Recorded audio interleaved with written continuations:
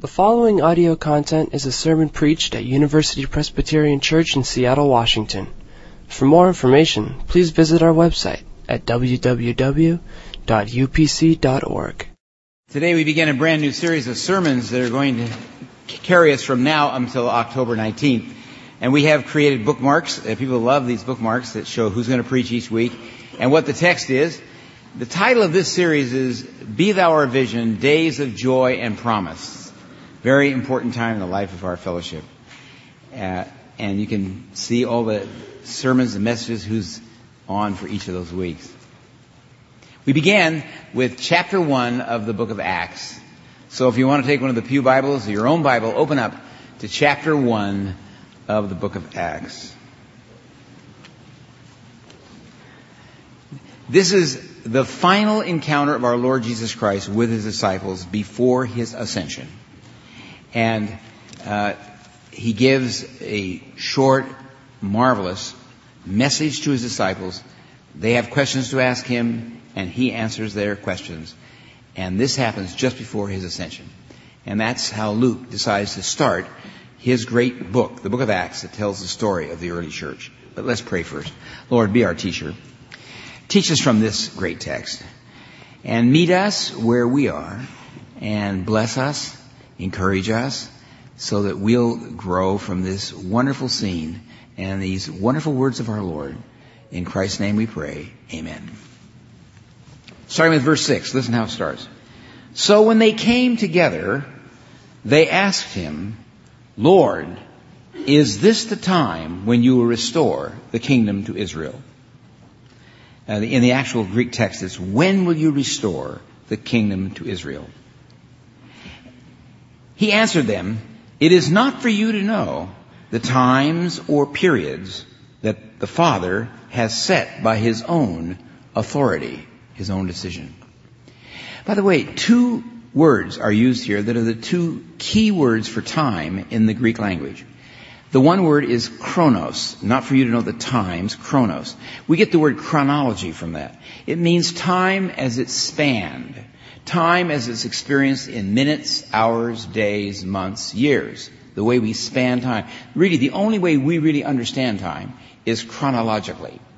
But the other word that's used here is the word kairos in Greek, from which we get the English word crisis. And that means time as an electric or fulfilling moment. The moment. The time. And there it's used in a way that defies chronology in the New Testament.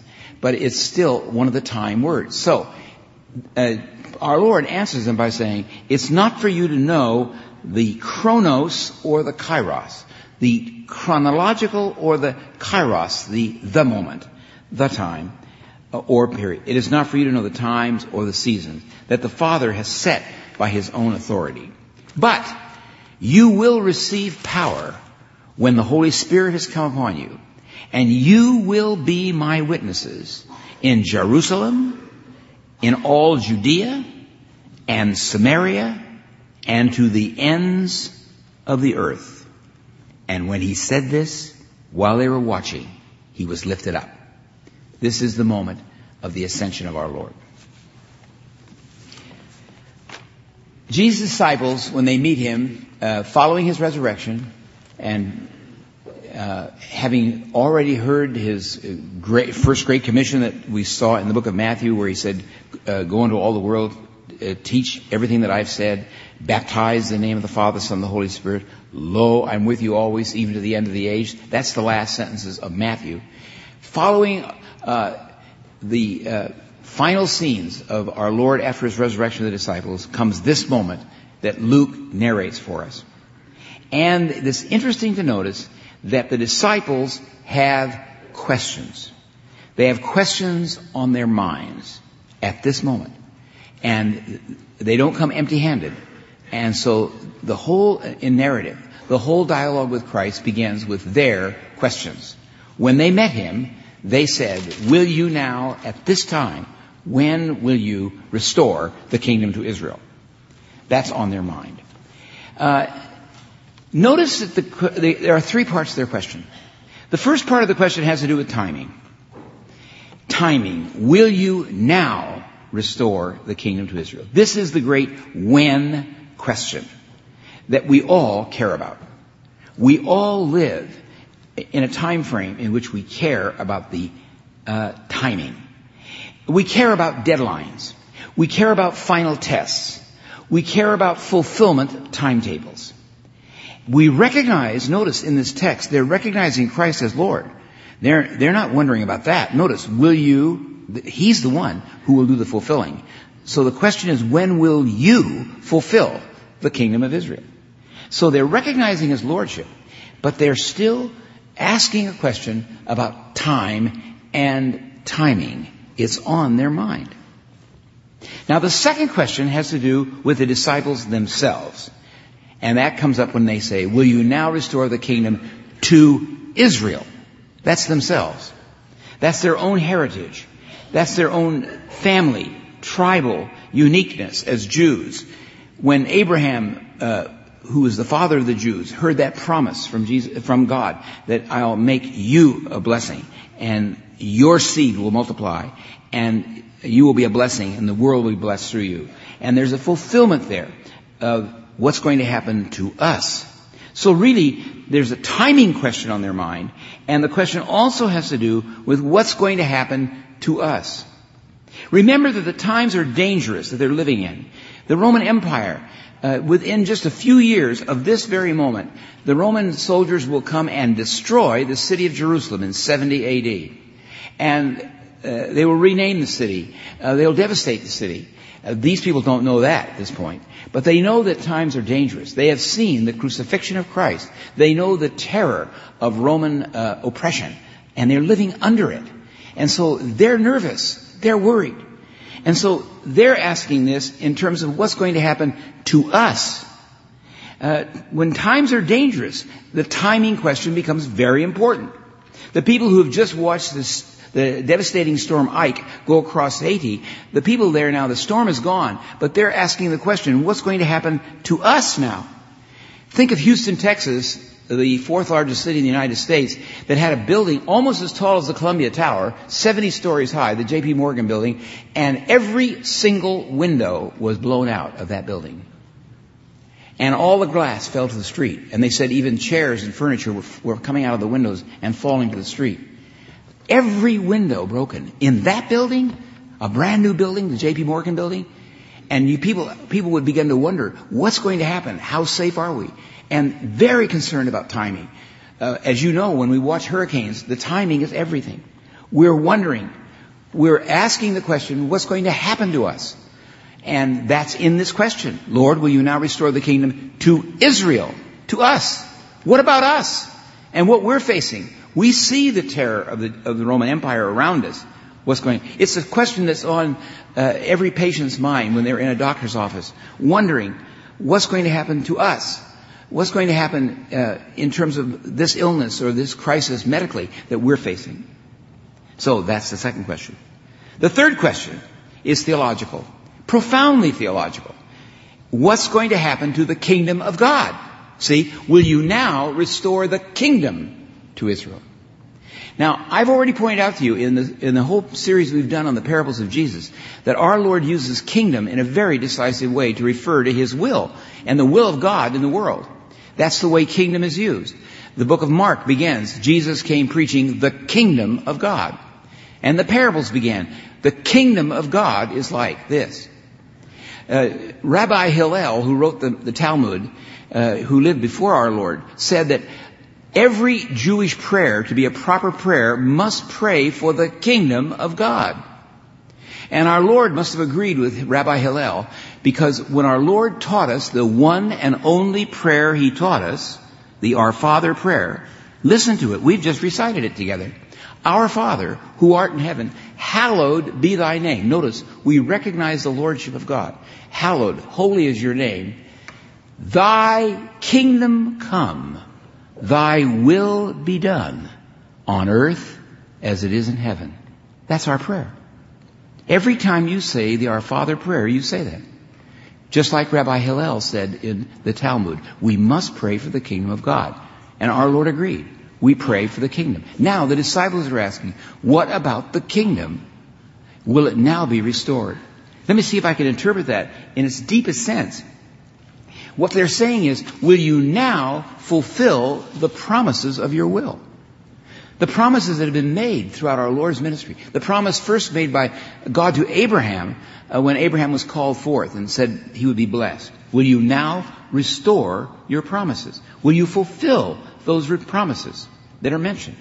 On the cross, our Lord made promises that are profound. One, the first word from the cross is, Father, forgive them, they know not what they do. That was made about Roman soldiers.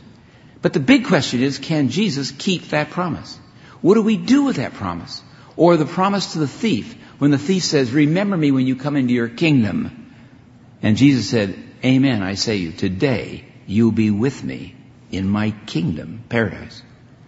Can Jesus keep that promise?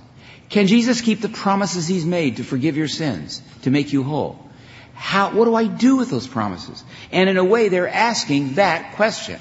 Lord, will you now restore, fulfill your kingdom for Israel? Well, those are the three questions that they're asking. Will you fulfill the Our Father prayer that we say every single Sunday? Now, how does Jesus answer these questions? I want to reflect on that today. How does he answer these questions? Well, first, as for timing, Jesus places a healthy restraint upon our natural desire to know endings and especially the timing details. And I don't know if you welcome what Jesus says, but he says it. He says it for your good, I believe, and I'm going to try to make the case for that right now. And what he says is healthy for us to hear. We haven't always wanted to hear it. Obviously, the disciples didn't. They said, will you now, when will you restore the kingdom? That's a timing question to Israel. When will you fulfill all the promises? And Jesus says this, it is not for you to know the chronos or the kairos.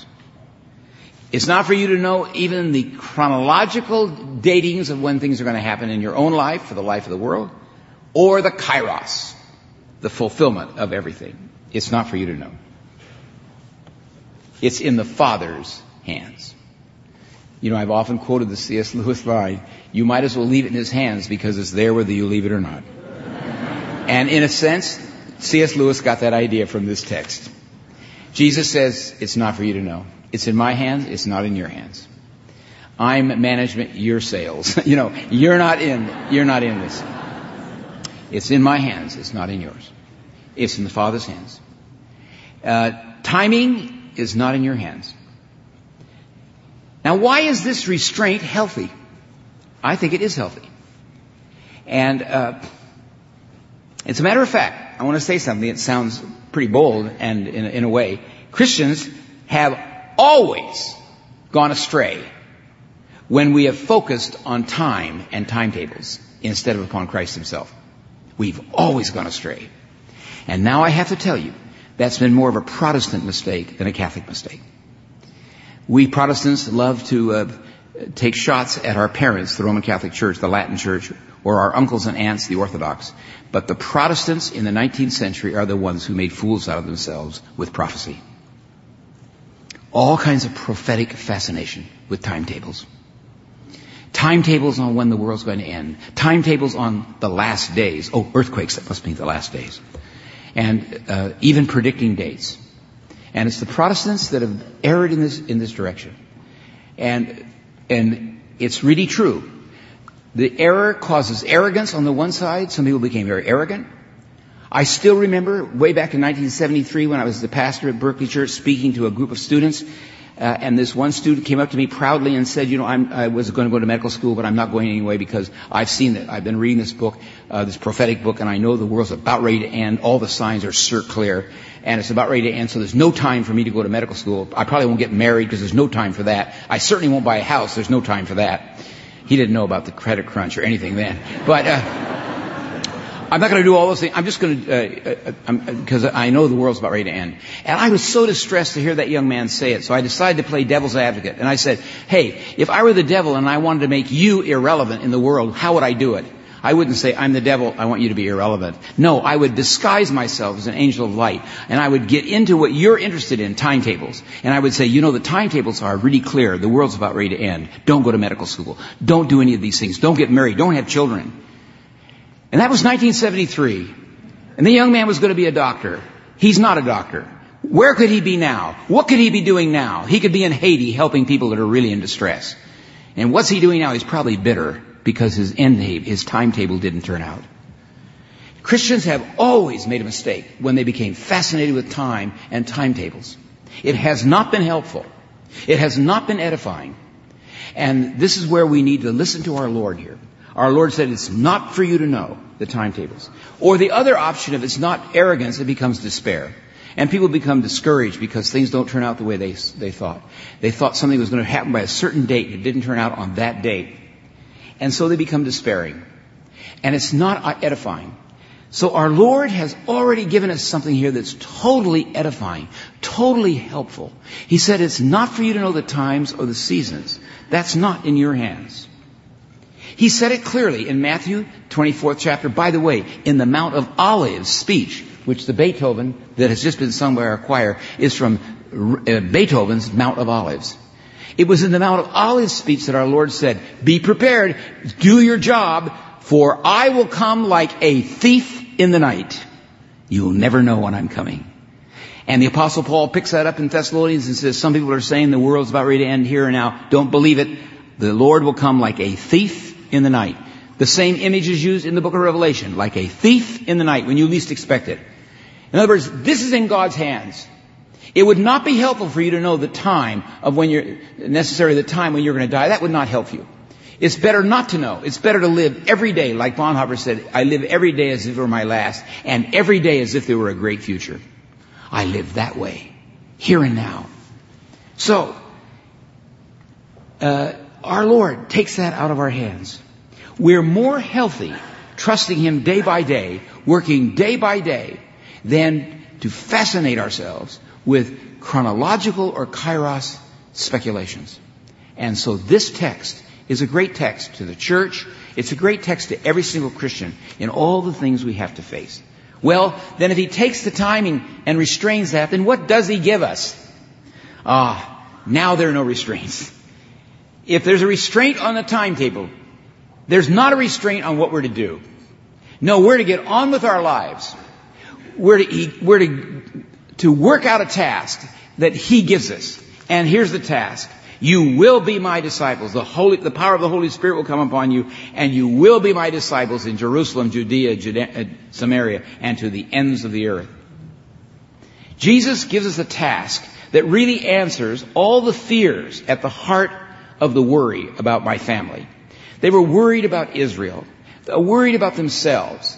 And it's very interesting how our Lord handles that. He handles that fear about what's going to happen to us, Israel, by enlarging the family, first of all.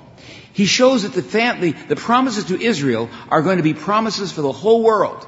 So instead of taking away your family, He enlarges your family. By the way, I put on the front of the bulletin a wonderful quote from Martin Luther.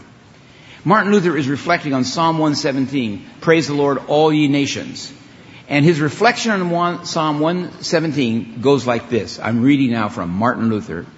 The psalmist proclaims with just a few words the great work and wonder of God.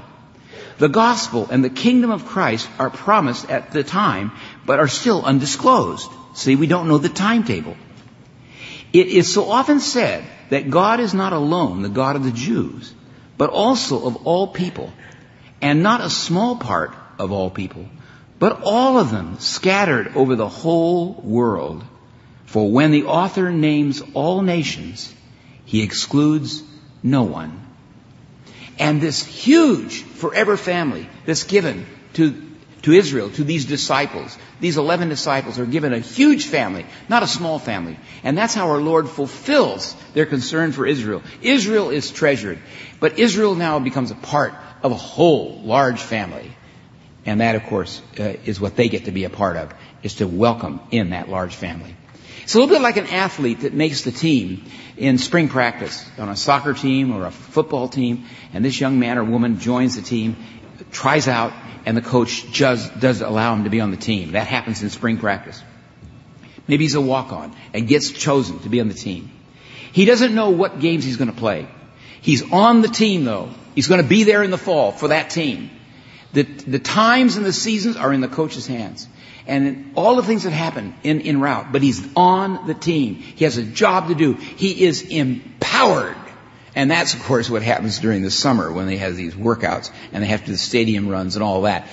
And the team player gets empowered for the games. But he's on the team. And the team is a big one.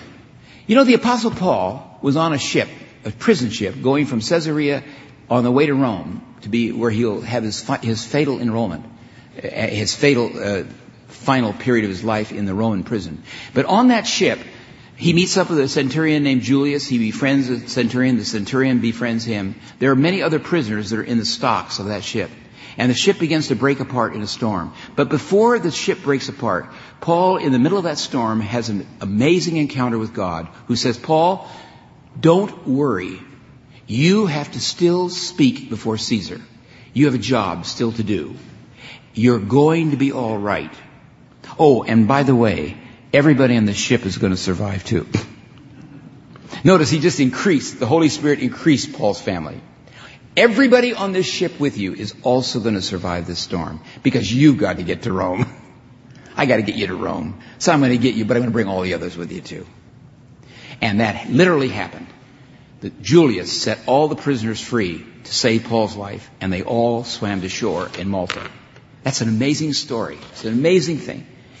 God is increasing the size of the family and fulfilling that way. Now, best of all, you're going to be assured by the Holy Spirit. The promise of the Holy Spirit is given by our Lord. And in a few days, on the day of Pentecost, 50 days after Passover, is the Jewish feast of Pentecost, which celebrates the giving of the law. And on that day, these disciples are given a gift of assurance. The assurance of their relationship with Jesus Christ. As Bart says, the Holy Spirit is the one who assures us that Christ is also for me. That His good news is also for me. And they're assured of that. It happens on the day of Pentecost. And the sign that they're given is an interesting sign, not a mysterious sign of glossolalia, not speaking in tongues. That's a later sign that sometimes comes to the church, not always. But the sign they're given is the sign of communication. The people from all different nationalities hear the gospel in their own language. This large family, that's the sign given to Peter and the disciples on the day of Pentecost. They are assured. They're given hope for the present, companionship with Christ with them, and they're teamed up with others, and it's all going to happen on a day-by-day basis. You don't need to know the end time. You don't need to know the times or season. You need to know that here and now, I live my life as a servant of Jesus Christ, and I trust Him. Bonhoeffer put it this way in his After 10 Years essay. He was trying to explain how he felt in a prison situation in Germany. And he wrote to his friends, he says, some people feel they have to abandon all planning. And they're forced back to living irresponsibly, frivolously, or resignedly. Notice, either arrogantly or in despair. And some dream longingly for a better time to come, but they forget to live in the present. He says, I find both of these courses equally impossible. There remains only for us the very narrow way, often extremely difficult to find, of living every day as if it were our last, and yet living in faith and responsibility as though there were a great future. I live that way here and now. I leave the future in God's hands.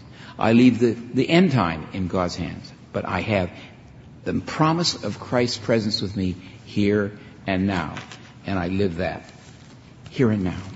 He ends this whole piece by saying, it may be that the day of judgment will dawn tomorrow. In that case, we'll gladly stop working for a better future, but not before. Dietrich Bonhoeffer. This is our Lord's wonderful gift to us before the ascension. We get to live in His presence, trusting Him, and knowing His grace, and knowing His faithfulness here and now. Oh, by the way, a P.S. Did you hear the Beethoven Hallelujah that was sung? You know, the most moving moment, I was talking to choir members afterward. I love the Beethoven Hallelujah. It's in the Mount of Olives. But I love the point that with Beethoven, he did something very subtle. I don't know if you noticed it. Maybe some of you now are going to stick through the 11:30 service to hear this. But I want you to notice what he did. He was singing days of wonder and joy. In fact, the text was really quite moving there. Man proclaim His grace and glory. Hallelujah, hallelujah. Praise the Lord in songs of joy, in holy songs of joy. And it went over and over again, in holy songs of joy, in holy songs of joy. And did you notice in the third go-around, the joy was put into a minor key? A minor key. And that minor key is the most electrifying moment in the Beethoven Hallelujah. Holy songs of joy. And it went into the minor key. There can be joy in the midst of the storm, because Jesus Christ is Lord. I see the choir members smiling because we talked about that, didn't we? That's the moment that you get the goosebumps too, when they get to sing it, that holy sounds of joy in the minor key as well as the major key. Heavenly Father, thank you for this. Thank you, Lord, that we can live in your presence. I just thank you that we can claim this kind of promise for all the people near to us. There may be members of our families that are facing health issues right now. We pray for that for them. There may be people that we know that are wondering about huge events that might happen in the future, like those in Texas and Haiti. Lord, help them to find hope here and now so they don't despair, but live in the present, trusting in your faithfulness. And Lord, for each of us, you know our journeys. You know every one of our families. You know the people we're concerned about. You know the ones that we love and care so much about. Lord, give us confidence to trust you in the present, to trust your faithfulness and your grace, knowing that our lives are in your hands. And that's such good news. And knowing that you're empowering us, and you're putting us in a team, and you're giving us a job to do, to expand this family, to welcome in people all over the world to discover your grace. May that be our joy and our gift. In Christ's name we pray. Amen. All University Presbyterian Church online audio is available on both CD and cassette. If you would like to support the mission of UPC by ordering copies of sermons or classes, please visit www.upc.org/audio, email audio@upc.org, or call 206-524-7301, extension 117.